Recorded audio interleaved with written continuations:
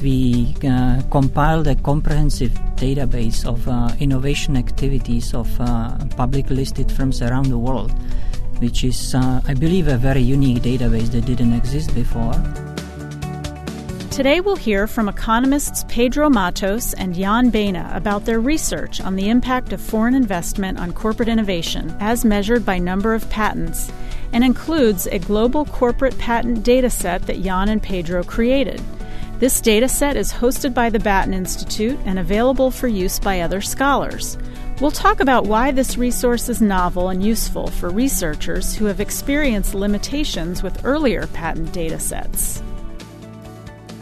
Pedro and Jan invested a great deal in the techniques for obtaining their data so that they would have exactly what they wanted. They shared their approach with us, which was quite fascinating and, as they said, a massive undertaking. For the project, we compiled a comprehensive database of innovation activities of public listed firms around the world, which is, I believe, a very unique database that didn't exist before. The innovation output we measure using patents applied at the U.S. So we have a comprehensive sort of assignment of these patents issued by the United States Patent and Trademark Office to the companies globally. So we can measure not only the input into R&D into innovation process, which is R&D expenditure, but we can also measure the output of the innovation, which is the patents that were attained by these companies as a result of these R&Ds. So we try to measure multiple outcomes that are associated with the presence of these foreign institutional investors. I think Jan is also selling himself short. This was a massive undertaking because you would have about, let's say, 50 to 60,000 listed companies. You have 150 or so assignee entities in patents, and now you have to go out and match the name of the assignees in the patent documents with the names of these companies all over the world, which have subsidiaries, which may be spelled many different ways. IBM example is truly interesting because IBM is a company that's been around for a long time.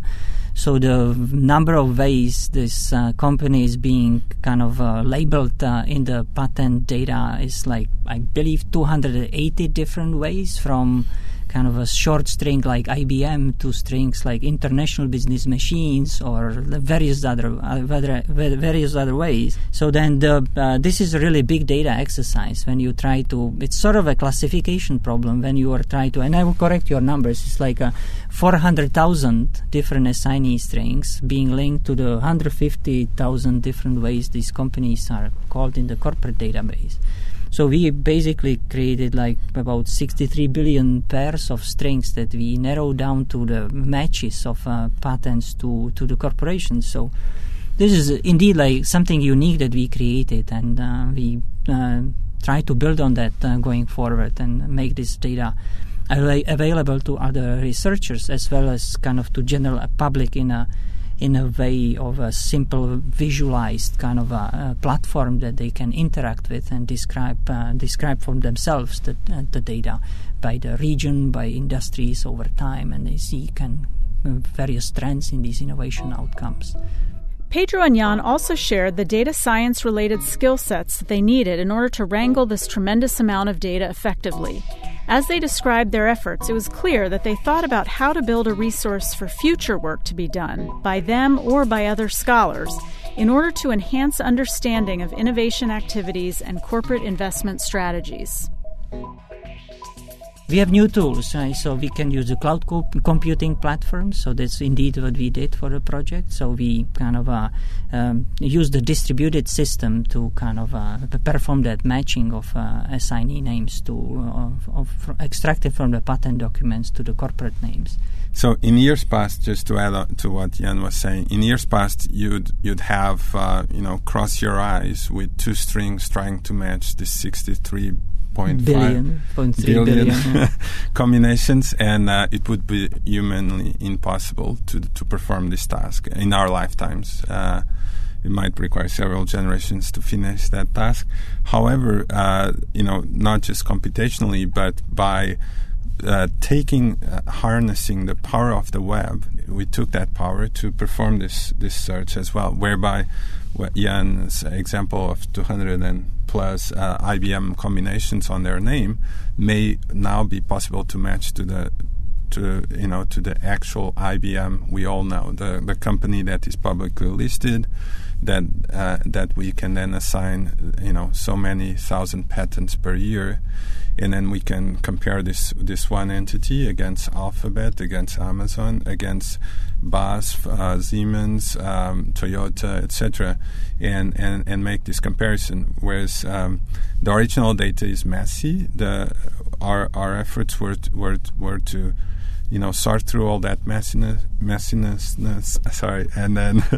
and then get a final database that we ourselves made use in this particular piece of research. We're going to make use in the future, but we also want to make it available for other researchers. So I think next set of researchers can take this data and examine so many different ways. We were privileged to have benefit from past research to get to this point to pose this question, and we would just be doing a small little step to advance the next scientific community to go forward. Yeah, not only informing future research, but you forgot that you presented the results of this research in front of a European Commission, right? Yes. So we are also informing public policy, because it might be kind of this nationalism, economic nationalism of governments be stopping foreign capital coming to their countries, which according to research is the wrong policy. But this is a policy that has been discussed in the election in multiple countries in many points in time. So I think it's our kind of also our objective and also imperative is to talk to policymakers and inform them what the evidence is, so that the kind of policy making can be more thoughtful and informed. So there are multiple users of research like the one we produced. It might be academia, it might be policymakers, and it might be general public. This has been the Research and Relevance Podcast. I'm Erica Herz with the Batten Institute for Entrepreneurship and Innovation at the UVA Darden School of Business. Our producer is Gary Peters. If you enjoyed this podcast and want to learn more about Darden's entrepreneurship and innovation research, please visit ideas.darden.virginia.edu.